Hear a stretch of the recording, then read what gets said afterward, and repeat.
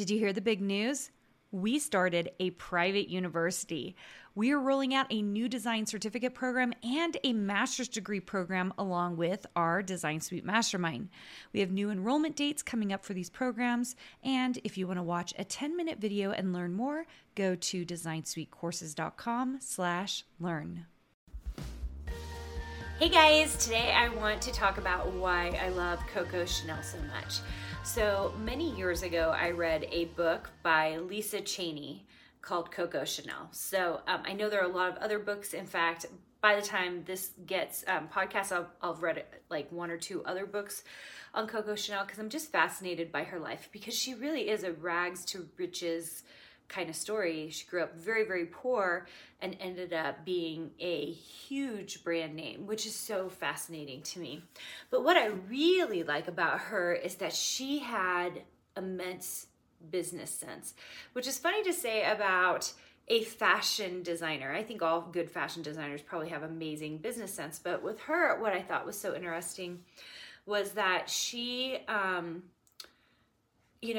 while Dior was busy creating a new silhouette, not a new, but like a very, tight silhouette for women, which I love Dior as well, but, tightening the waist again and trying to create that hourglass figure. Chanel was doing the exact opposite and creating these very shift-like dresses that were comfortable, getting rid of corsets, letting women be free in these outfits and be fashionable. And I just think it's so fascinating. And I don't know if we would call her rebellious in nature, but just that she really often, while the whole rest of the world was going this way, she was going the exact opposite way. There's even, I remember in the book, there was even this time where she, everything was poor. Everything was, it was much later on, and things were tighter and things were harder. And she went, once again, the opposite way. Like instead of going what she did when she was younger, which is like the shift dresses and plainer and simpler, she went the opposite and she did like a diamond show during this time period where there was actually more minimalist things going on. And I just think it's fascinating because as designers, we're so often, because we're especially in this commercial situation where we're like doing commercial art, we're not thinking about how can I do something so differently that I'm going to get noticed, right? Instead, we're almost doing the same as everybody else.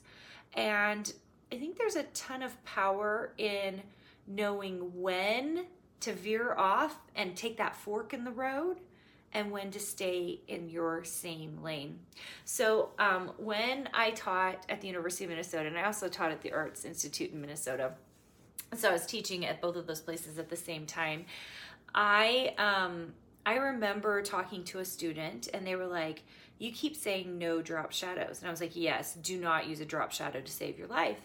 And she was like, when can I use it? And I said, when you know how to break the rule correctly.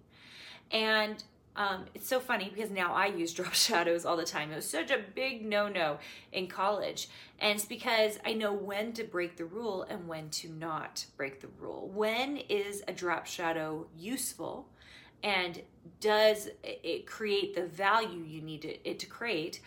And when is it just a really terrible design element, right? And I think that's the thing, at the beginning of our design careers, we ought to be following the rules. Why? Because when we know the rules, then a little bit later, as we become more seasoned and experienced, we figure out when it's time to break the rules and when to break them correctly. I think that is something that just comes with experience. Just like the no drop shadow to our design students, once they left and they understood the core principles of design, then we felt great about them using a drop shadow in the correct circumstances. And I think I relate this all back to Coco Chanel because she, I remember one of the things in the book that I really liked was that they talked about, that she rarely sewed in her older age, but she was always with a pair of scissors, snipping away at things. And so much about being a designer in general is about the editing. We should be spending more time putting a lot in, and then we take away elements. We start taking away elements so that we're editing it out. One of the problems I see really often, especially in my design program when I'm working with designers, is they haven't put enough in to begin with. So if we don't put enough into the design to begin with, there's nothing to edit out. I look at it and I go, it's time for more. We need more in it. Because if you don't put more in, then you won't know what needs to be edited out. If there's not enough, then it doesn't become complex and sophisticated and interesting. It doesn't help us see the focal point better. We aren't entertained by the piece. However, if we put a lot in and then you pull away the things that, end up not serving the design, then you get something really beautiful, something that really works, and it's easy for the eye to see, and you can get your messaging across. And that's really what we want with design. We want that clear communication that comes from great design work. And so I really love that Coco Chanel was still running around with her pair of scissors, snipping away at things, cutting things back, and editing them. And as designers, I think we should be doing the same thing. The book, again, was just called Coco Chanel by Lisa Cheney, I believe. And I read it several years back. Lots of fascinating stories about her. Very, very interesting life, how she made it. She didn't have the happiest of childhoods and was able to still come through and do some amazing things. So if you have a chance to read it, I highly recommend. And I want you to know that we can model ourselves from designers in the past, even designers now, that are doing amazing and different things. And I think it's a great example of trying to figure out your way, doing something really different than what you're seeing everybody else do, because it will make you stand out.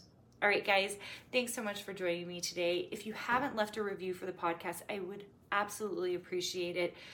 It is the lifeline of podcasts to get reviews, helps other people find us.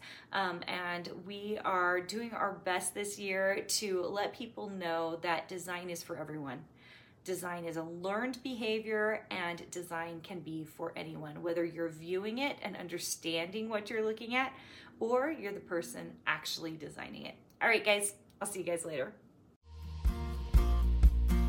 Hey, did you know that you can visit me at makeanddesign.com to learn more about this podcast and join my VIP group for weekly freebies? I can't wait to see you there.